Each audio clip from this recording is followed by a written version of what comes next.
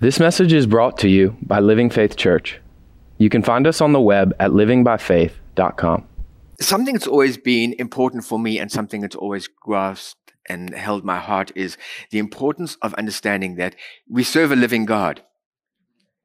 We talk about the fact that Jesus is alive. We talk about the fact that Jesus is different to any other religion because Jesus lives. But the question is, do you live in that context? Do we live from that place where we really have connection with him and we have relationship with him and we're able to interact with him on an ongoing basis? It's fundamental because that's what Christianity is all about. It's what separates us, what changes us. You may not know this, but you're a creative person. And I'm going to prove it to you today. You're a creative person. I'm going to start off and we're going to wind a little bit and take a bit of a scenic journey, but it's intentional. But I'm going to take you to prove, I need to take the journey to prove to you that you are creative. If you open your Bibles to Romans chapter 1, verse 17, I'm going to read it out of the Passion. So if you don't have the Passion, don't worry, I'll just listen. This gospel is the good news. The good news. Say the good news. Anytime you get bad news in church, it's not the good news. Okay, this is the good news. This good news unveils a continual revelation of God's righteousness. A perfect righteousness given to us when we believe. A continual revelation of God's righteousness. You know what he's saying there? We'll come back to the rest in a minute. A continual revelation that's like marriage. You live in a continual revelation. When you get married, the weird thing about it is you've lived an independent life and suddenly you've come into a new context, into a new place. And suddenly you find yourself as a husband or a wife, and now you need to discover, who am I in that context? I haven't been there before, but I don't get to define that space. That space gets to define me. And in that place, I move into it. But as I move into that space, I'm going to start making moments of discovery. There is an unveiling and a revelation on a continual basis as to what it means to be a good husband and a good wife. In that context, there's an unveiling of what it means to understand who your partner is. In that context, there's an unveiling that you're going to start to discover who you are.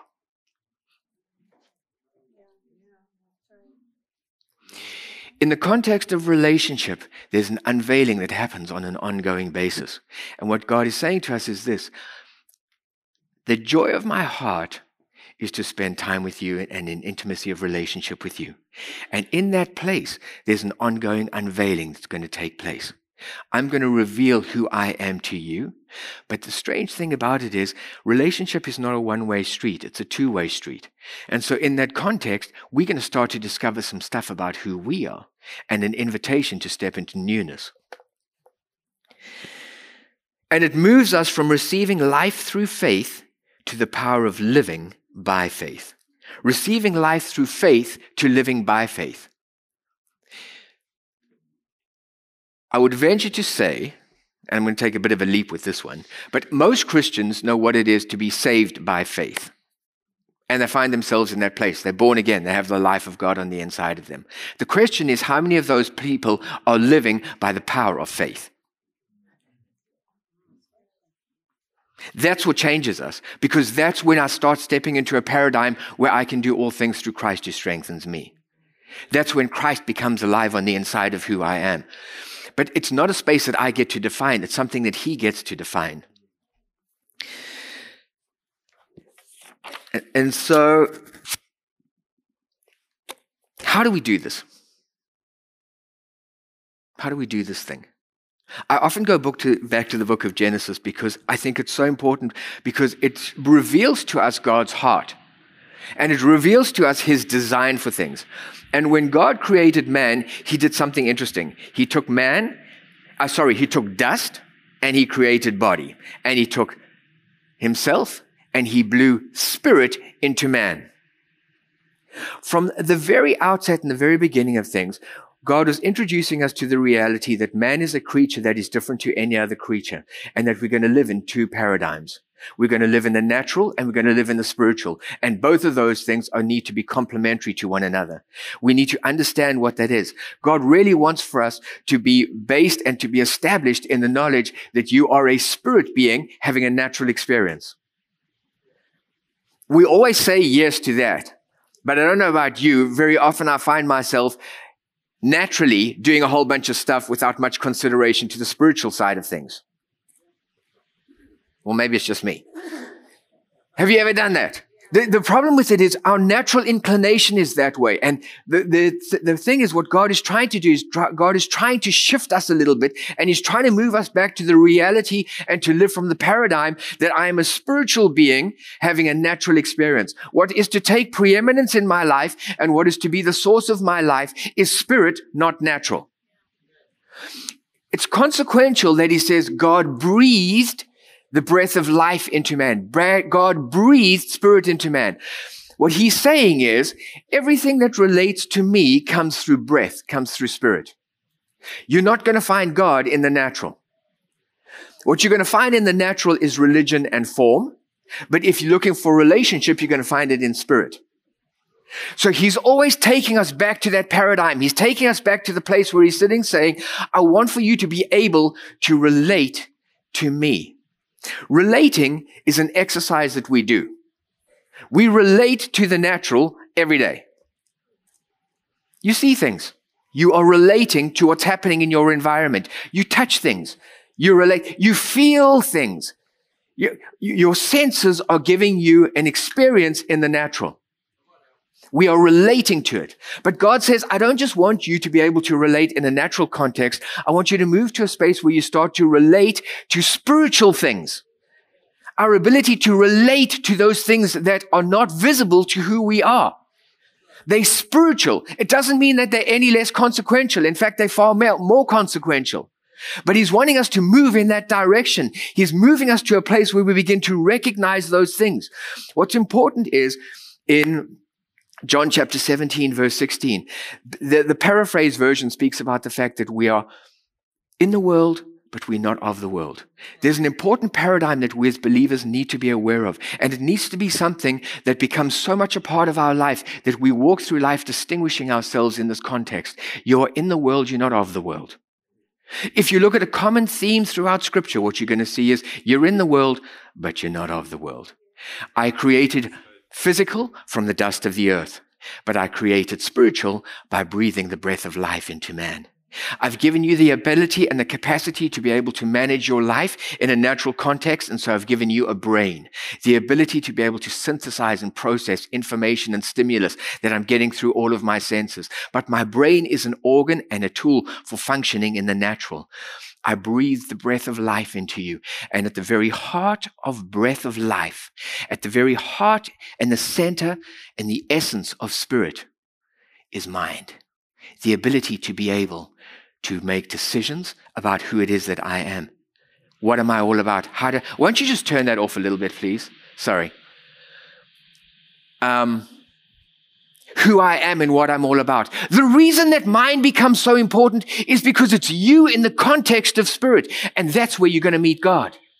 You're going to meet God as you are. When God breathed into you, he made you a spirit being. But you're not just nebulous spirit being that's got no sense of definition or no idea, or you're just not this stuff that's around. You have to be able to have the ability to be able to define who you are. Like God said, God makes choices about who he is. I believe this. I don't like that. I want that. I create from those things.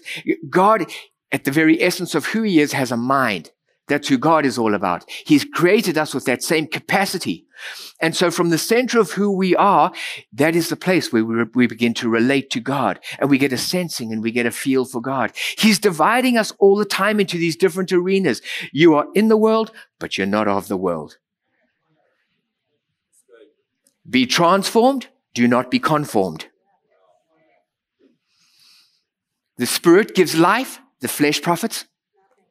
Anytime we move from the paradigm of spirit and we allow flesh to give designation to our life and take priority in our life, we put ourselves in a wobbly position because we end up compromised in a space where we're allowing something which is natural to influence us, and God sitting saying, if you can build your house on the rock, you'll be solid and you'll be safe.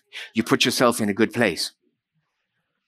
So we're looking at those kind of things. But why does it become so important for us? Because in Matthew 6, verse 33, it says, seek first the kingdom of God and his righteousness, and all these things will be added unto you.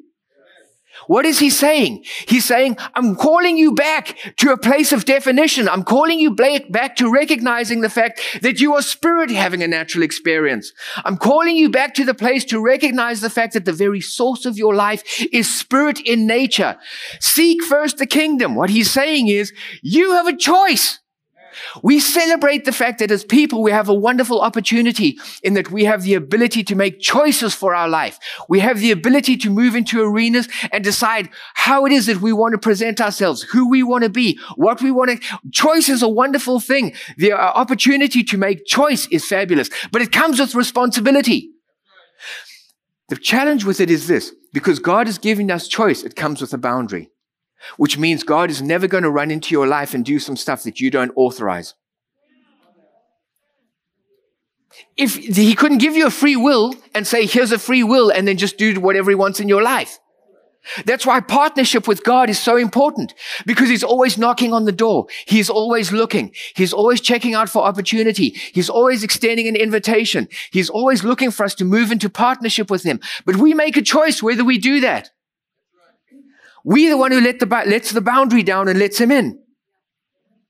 Either we do it or we don't. Seek first the kingdom. Don't worry about what's happening in your world. Don't worry what's happening in your situation. Seek first the kingdom and find out his position, his will. Get yourself established in what he says you should be doing in that place. And all these things will be added unto you. It is not a license to do anything that you would like to do.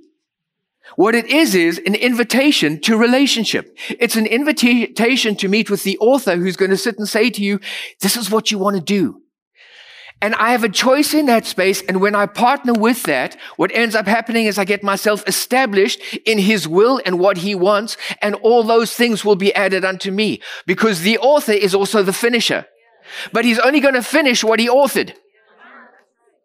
That's where we sometimes get messed up. We want to run off and do our own thing, and we're looking for the finisher to come into place, but we didn't really want the author.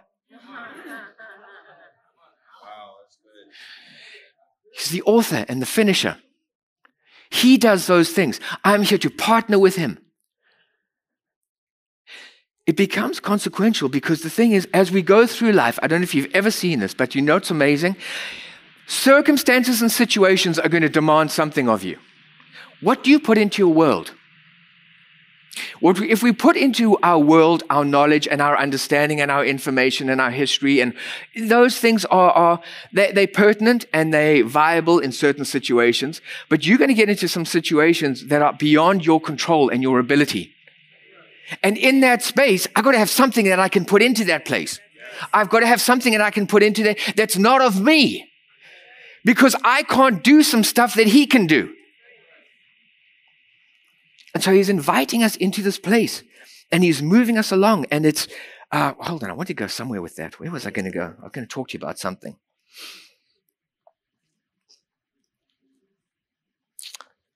Yeah, I told you that. He wants to work with us. And the challenge sometimes that we have is, I found myself in a place many times where I didn't really know how to partner with God. I knew what the word said, and I could regurgitate and tell you what that meant. I'll give it to you. But I didn't really understand how to apply it to my life and how to partner with God. And it becomes so important for us, because if we're talking about living from a different place and we're talking about living from relationship with him, it becomes important that we give him the opportunity to give definition to what that is. I learn what that is, and I begin to step into his design for that space. 1 John chapter 5 and verse 4 says, my people perish for a lack of knowledge. Do you know what he's saying? I know that they love me. I know that they're well-intentioned. I know that they're good-hearted. I know that they're looking out for the best. I know that they're probably looking for my intervention in their life and their circumstances. The problem with it is I'm here looking for them. I'm extending an invitation, but I don't know where they are. And things don't work out the way that they think it should because they don't see God in that place. And God's sitting saying, I'm trying to partner with you, but where are you? I'm trying to do some stuff with God. I'm trying to get together with God, but I don't know where he is because I'm so comfortable being a conformist. I'm so comfortable in my senses. I'm so comfortable in my brain and my ability to take information and control my world. But I have very limited knowledge when it comes to dealing with the spiritual dimension. For all of us, it becomes an exercise. And we don't get it right all the time. Maybe you get it right more than me. But we're trying things. Trying is a good thing. And it's like learning to walk. Don't worry if you kind of get up and you wobble and you fall. It's okay. The thing about it is you have a heart and you have a disposition that says, I want to walk into that dimension of my life that is more important and more consequential than where I am on the other side. And so I'm on that journey. The wonderful thing about that journey is that you have somebody called the Holy Spirit. And the Holy Spirit is here to guide you and to teach you. So if ever you're at a point where you're sitting saying, Holy Spirit, I don't know how to do this. How do I walk into the next stage? He's there to take you there.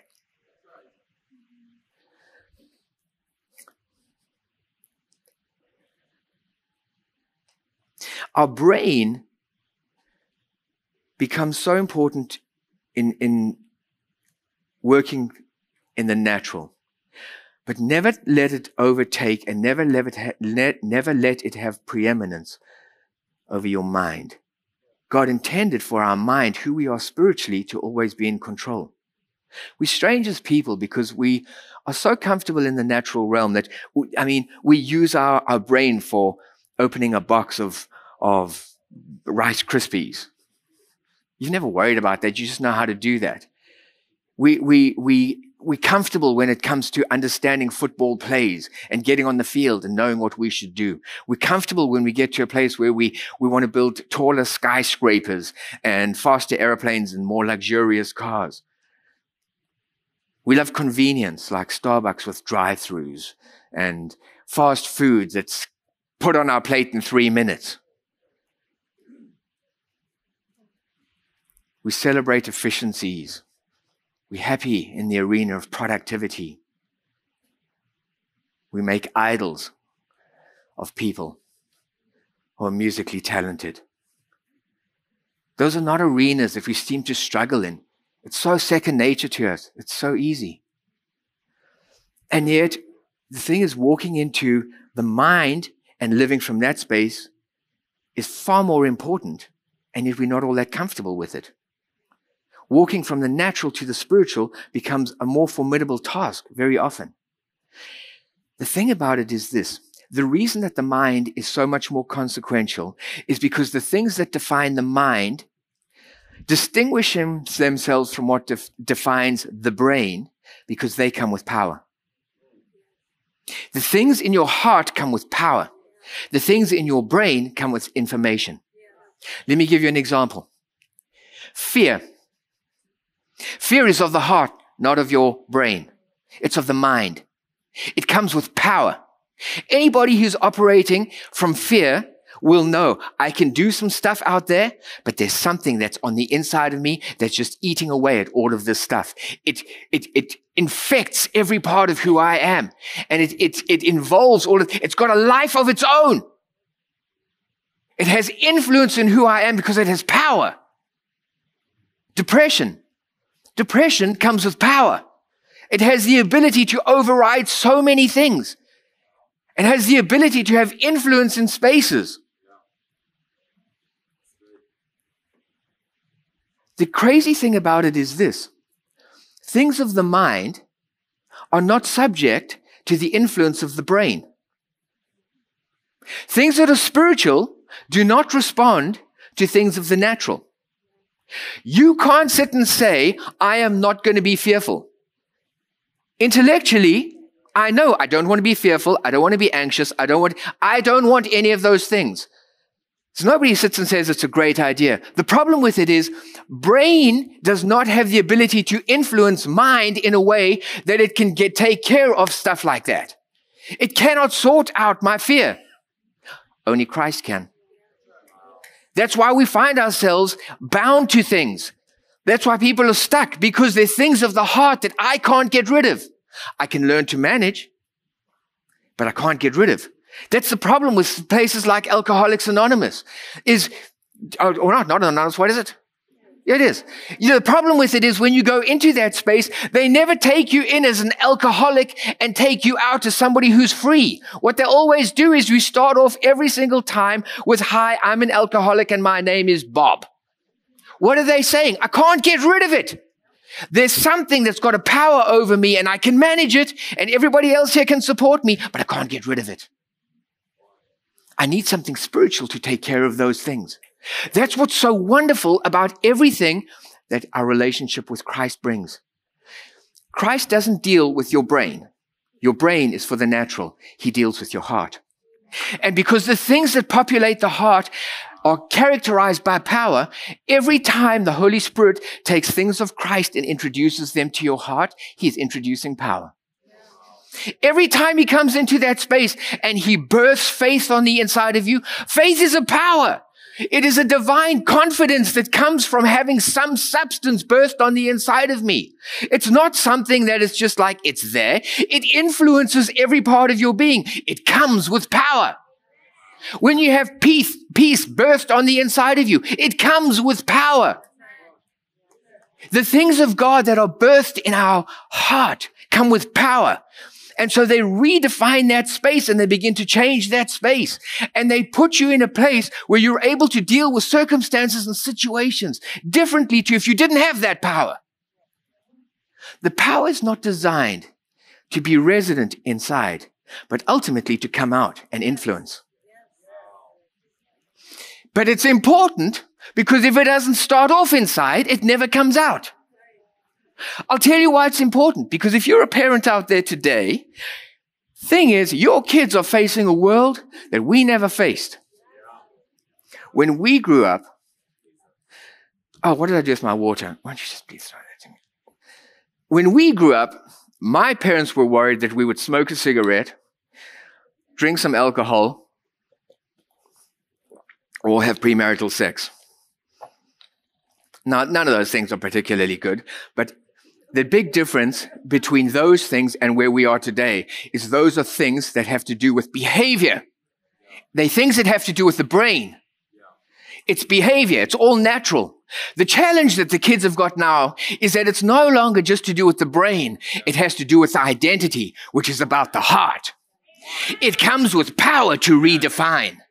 We never had that stuff when we were at school. Our children are facing realities that we never had to face.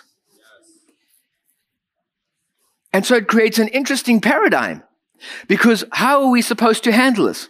There's some practical ways to look at some things, but I can tell you this. The thing is, we are in the world, we are not of it. What it means is this: the world is going to define itself the way that it's going to define itself. The thing is, I can't sit and shelter my kid until they're 80. It doesn't work. At some point, they're going to go somewhere and see some stuff. What I can do is I can equip them. I can put some power on the inside of them so that they begin to define and understand who they are. And when they live from that power base, it puts them in a different place, because I can walk into some environments and rather than being confused about what I see, I'm very comfortable in who I am. And I actually feel a sense of compassion for you because you're not in the same place. If you want your kids to manage the realities of the world that we live in today, you're going to have to empower them. You're going to have to empower them. You don't get to do it. You lead the way. The Holy Spirit is the one who takes the things of Christ and imparts it to them. It becomes so important. Spend time with your kids. You affirm your kids and you talk about everything. The days of you deciding how you want to parent are long gone. Our parenthood was stolen from us when it came to social media. Because our kids at school, through social media, through friends, through everything else, the problem with it is they're exposed to things at an age that we were never exposed to. I would love to have introduced my kids to some stuff when they were older. Gone. You don't get to choose it. It's part of the sadness about the reality of the world that we live in right now. You don't get to choose some things. The kids find themselves in a place, and you have to be in a position where you're able to handle that effectively. Empower your kids. Empower your kids. Put them at a place where they have stuff on the inside of them so that they are comfortable and they're confident in who they are. When they're in that place, it's okay about the environment, because you know what? They'll come home and say, you'll know what I saw, and then you'll talk about it. Opportunity. Affirm the identity. Draw points of comparison. There's something so interesting, because the temptation I often find is we as Christians get so easily sucked into living in a natural realm. And we're doing that stuff, and we shouldn't be.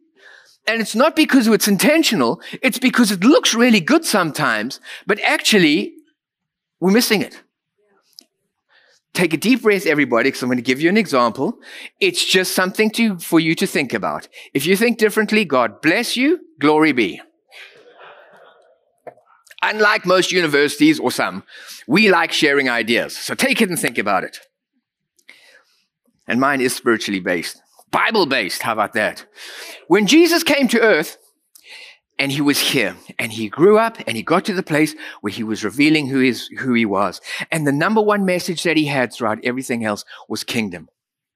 When they were in that space, the challenge with it is they were under Roman rule. And you know why most people got excited about Jesus? Because they thought he was coming to deliver them from Roman rule. They thought the kingdom was a natural kingdom. And they thought the kingdom coming was going to take them away and deliver them and get them out of Roman rule. And the irony with it was, Jesus had almost nothing to say about Roman rule. Go and read it in the Bible. Almost not. I think the only thing he really touched on was give to Caesar that which is Caesar's. He spoke about taxes, and then he said they should do it. But they were disappointed with him, because it was like, don't you understand what we're living under? Don't you understand the reality of our circumstances? Don't you understand how our world is so topsy-turvy? Don't you understand how ruthless the environment is? Don't you understand how this is not the kind of place where we as descendants of God should be should be flourishing? How come you're not changing that stuff? And you know what he spoke about? The kingdom. The kingdom. He spoke about the kingdom because people were more consequential than systems. We get sucked into government stuff all the time. Do you know what's going on in politics? And do you know what's happening at the White House? And do you know what's going on with it? Blah, blah, blah, blah, blah. You know what? Next time you do that, just ask God where he is. I'm not saying for a moment that there shouldn't be influence in spaces that are ungodly. I agree with that. But what I am saying is this. Sometimes we get so sucked into politics and government that we lose sight of the fact that it's about people. Jesus came for people. The last time I checked, we live in a democracy. Democracy is composed of people. You want to change the rules? Change? Just saying. That's where the church has lost it a little bit. The problem with it is we're so busy fighting systems, we've forgotten about people. We're so busy fighting for this is that and that and that and this and that. And you may be 100% right in everything that you're saying. But you know what? God's still more concerned about people. Number one, people. If the church would get off their duff and wake up a little bit and stop petitioning so much with placards about this, that, and the next thing, and they went out and did their job and actually introduced Christ to people and started to turn this nation upside down from the grassroots upwards, things would change. You can't change the fruit without changing the root.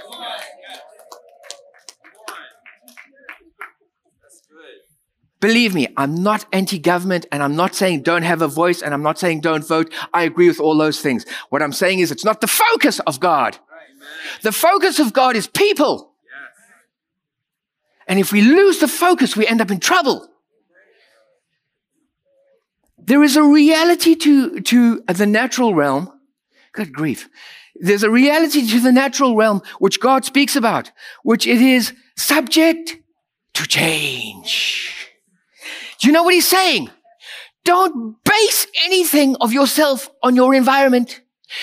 It includes governments and politicians, because you know what?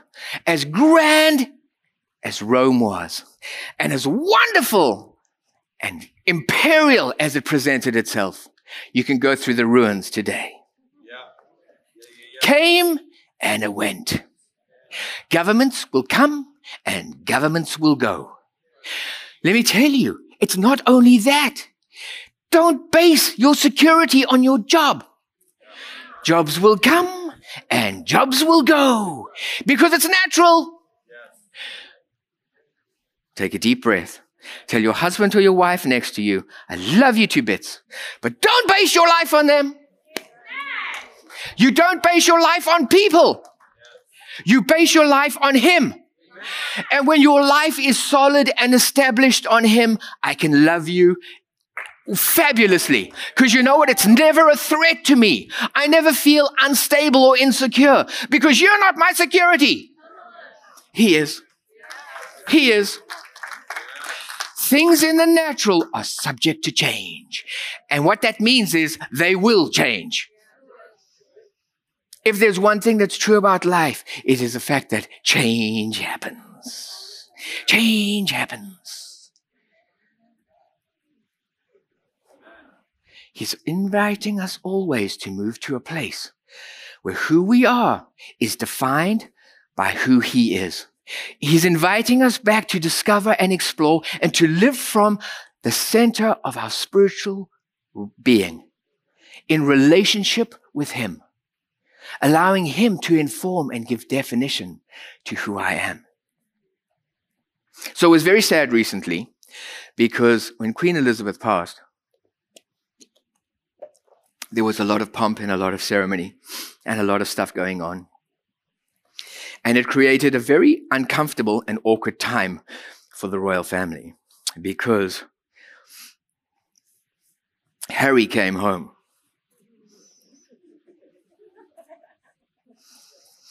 Harry came home.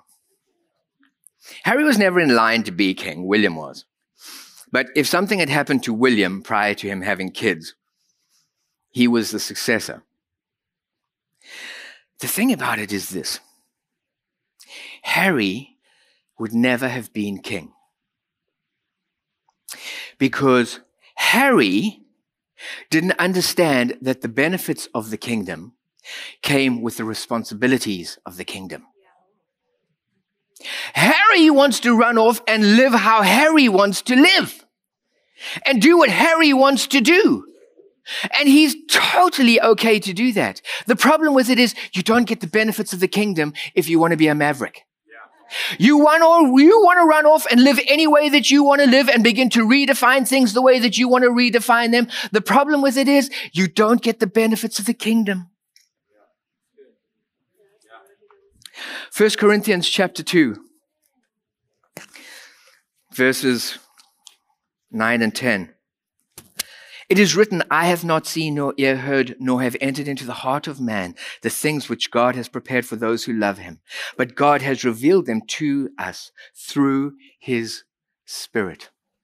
This is the point. Long after Harry has gone, 1,000-year-old monarchy is going to keep on moving.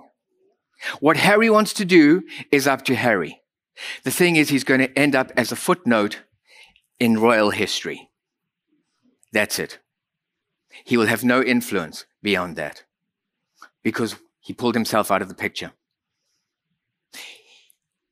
It was so established and the system is so established. The office has been around for so long that unless he was prepared to allow the office to have influence in who he was, he would never walk into what it is designed for him to be. The office was bigger than him. This is what God's saying in Corinthians. I know the plans for you and the purposes for your life. They already have been set. If you want to know what they are, come and get together with me.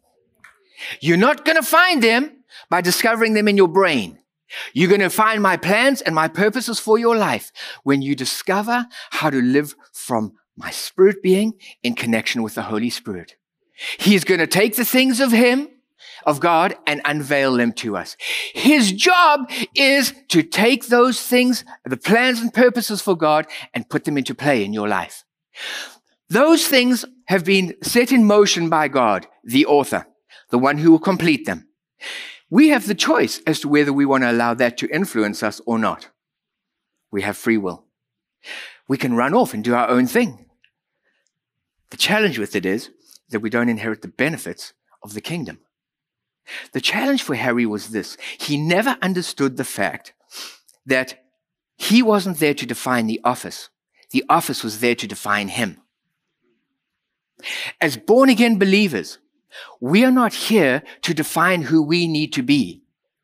God has already done that. You are to be conformed to the image of Christ.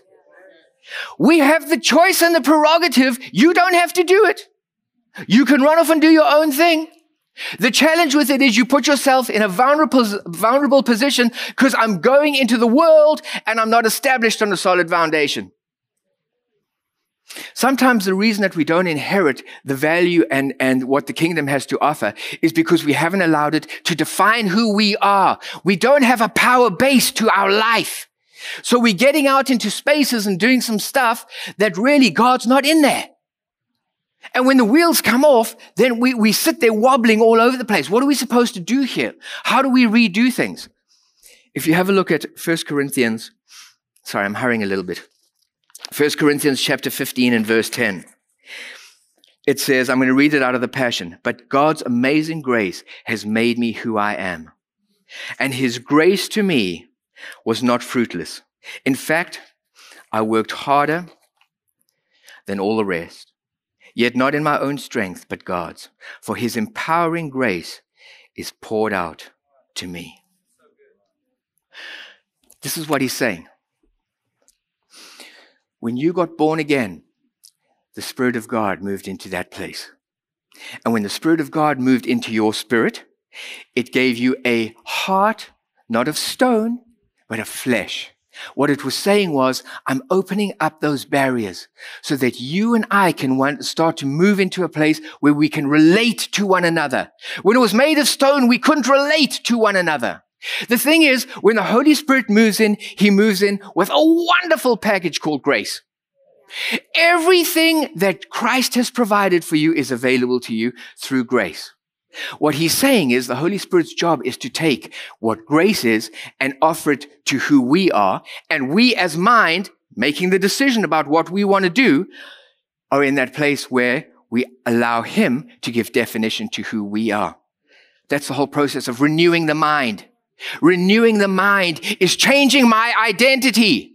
I'm growing from grace to grace. I'm moving to a place where as the Holy Spirit is opening stuff to me, I'm moving into a new dimension and understanding of who I am. Not because I defined it, because the Holy Spirit opened it up to me. And I can move into a new foundation that he has established in me. There is a responsibility, I believe, that goes with us as born-again believers. When it speaks about seek first the kingdom, it's understanding that there are benefits that come with certain situations, but we have to do our part to get there. Adulthood. Adulthood demands something of us. The biggest challenge is somebody who's moved into adulthood, but still talks like a child, understands like a child, and thinks like a child. Because they make silly mistakes for their life. The thing about being an adult is you're legal. You can choose. When I was a child, I was protected because I had somebody else there. But now I'm an adult. And all of a sudden, I've moved into that space. I want to be treated like an adult. If you want to be treated like an adult, you have a responsibility to understand what adulthood is all about and to step into that space, which means I make better decisions because I consider things more broadly. The challenge with it is when we have kids moving into adulthood and still behaving like children, because we do things and we make choices that are impulsive, uninformed, and what ends up happening is all too often it hits the wall. And it's a challenge. Adulthood demands something of us. It demands something of us. Maturity. It's the same in our Christian walk. What do you want from it? Because it is going to cost us something. You don't have to provide grace. Jesus has done all of the grace for you. You don't have to do any of that. But how much do you want it? How much do you want it? Because getting to that space where I develop relationship with the Holy Spirit takes time. It takes the courage and the commitment and the dedication to go and work in that space and experiment with things because I haven't done it before. Are you tenacious? Or did we try it for 3 minutes and that doesn't work? The amazing thing for me is when I read about people who were the most, for lack of a better term, successful as Christians. People who made a solid statement in history because of who they were. They were sold out to God. Without failure. All of them. It was a common feature. He was number one in everything. I don't know that he's always number one in the society in which we live. I think we have a respect for God and we love God, but to what degree are we committed to something greater than that? The more committed you are, the more value you have on the inside, the more power you have on the inside, because it doesn't come from you, it comes from Him. The more I'm prepared to separate myself and sit and say, I'm looking for more power. I'm looking for more of who you are to give definition to my life. It puts me in a place where I can live from a different space. In the natural realm, it becomes important because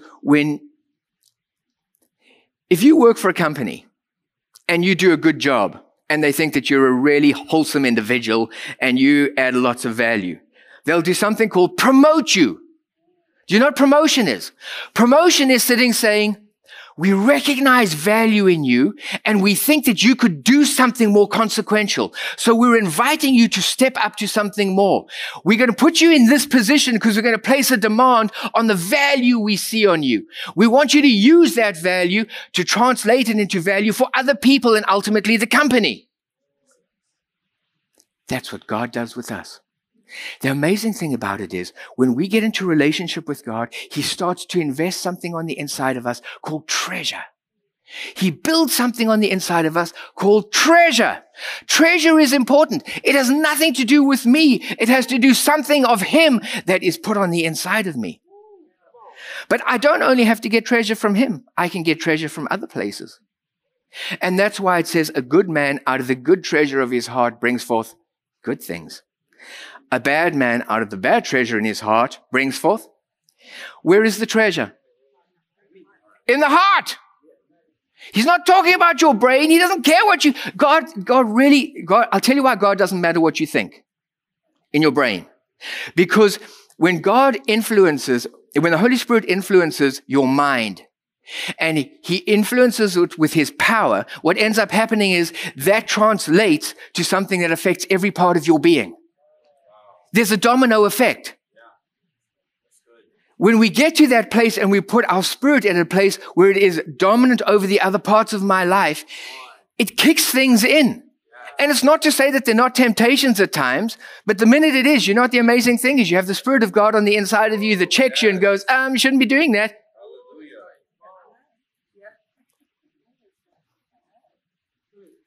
He puts treasure on the inside of us.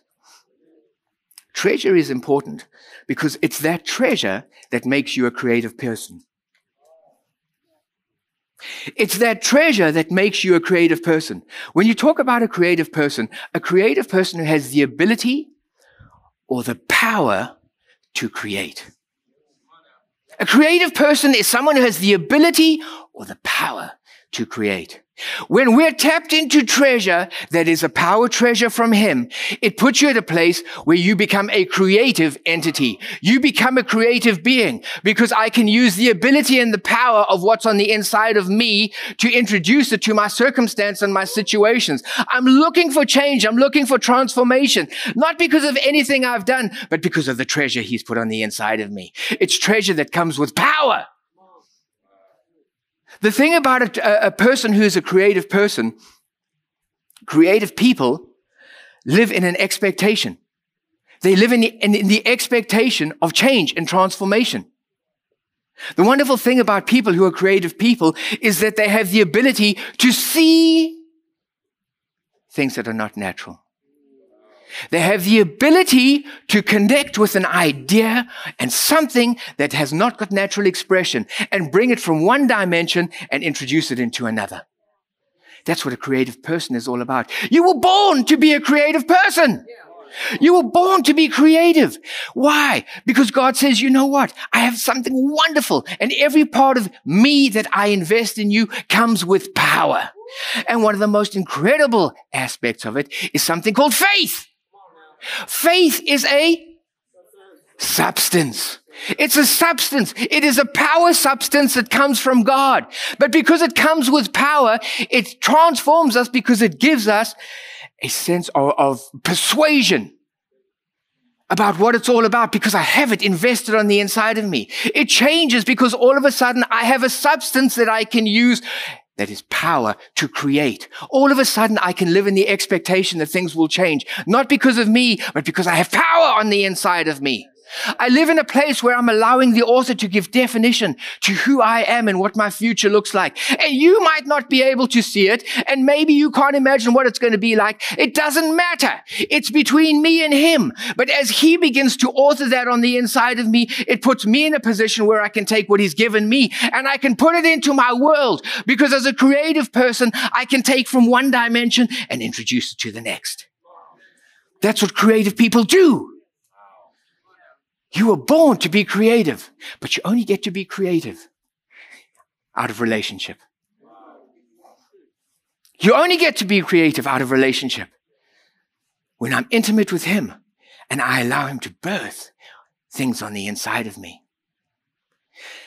When He does that, you're not just any kind of creative person. You're not going to be a dreamer. You're going to be a visionary. There's a big difference. A dreamer lives from hope. A dreamer has big dreams and aspirations and great ideas, and I really hope that they come to pass. But a visionary has substance. A visionary is somebody who's on the inside. It's like, I don't care what it looks like. I don't care what the situation is. I don't care what the environment looks like. I've got something on the inside of me that's wanting to give birth. And I can tell you now, it doesn't matter what the situation is. It doesn't matter what the opposition is. It doesn't matter what the challenges are. We will find a way. Visionaries move into spaces because they are creative beings that are motivated by substance on the inside of them. Visionaries are people who have courage and ambition, and they move into spaces looking for change, in the expectation of change. Why? Because I've got something on the inside of me that's looking to evidence itself. I've got life that's kicking on the inside of me, and it's looking for an opportunity to come out and to be revealed. That's what makes visionary. Long after the dreamer has gone, the visionary will be there. Yes. Wow. God created you as a creator. We can live from our own abilities, but if you want to be someone who is transformational, we need power. Power doesn't come from me. Power comes from Him. when I get together with the Holy Spirit and I sit and say, Holy Spirit, begin to redefine who I am. Begin to change who I am. What ends up happening, he starts birthing substance on the inside of me. Substance on the inside of me is so important because unless he can change me, he can't change how I live. I can't see with visionary eyes when I can't see the way he sees. Yes, come on. Yes.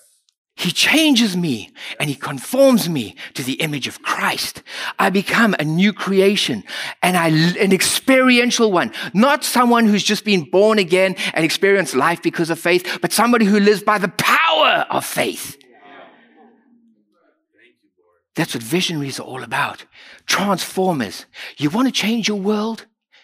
Get together with the Holy Spirit. You want to have influence in space? Get together with the Holy Spirit. He will show you what that's supposed to be. What will keep us as born-again believers in a stable and secure place? Build your life on the rock. Build your life on the rock. You build it in that space. You're going to have, Ian's coming through. Ian's coming through. Not sure when. And if it's not him, it'll be his nephew. Or his cousin. It's going to arrive. It's okay. Unless you're not on the rock.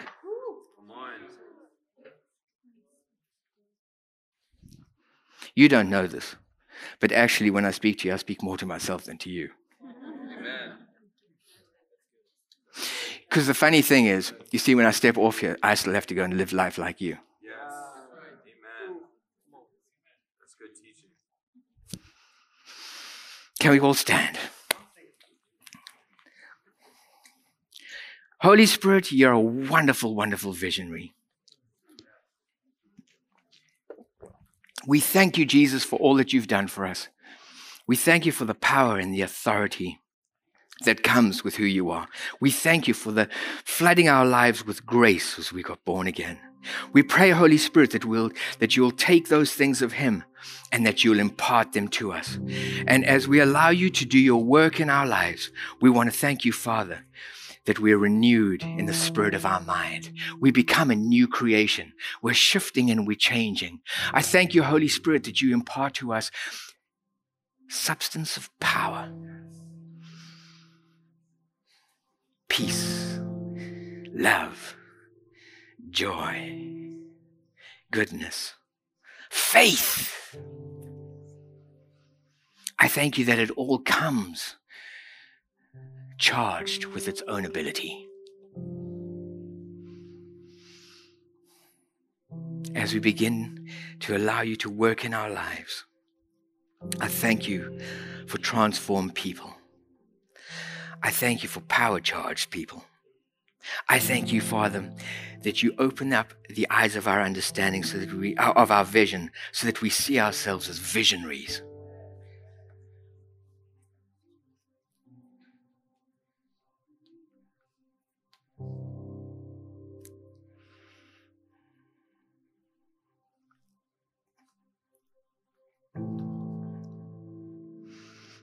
In Jesus' name.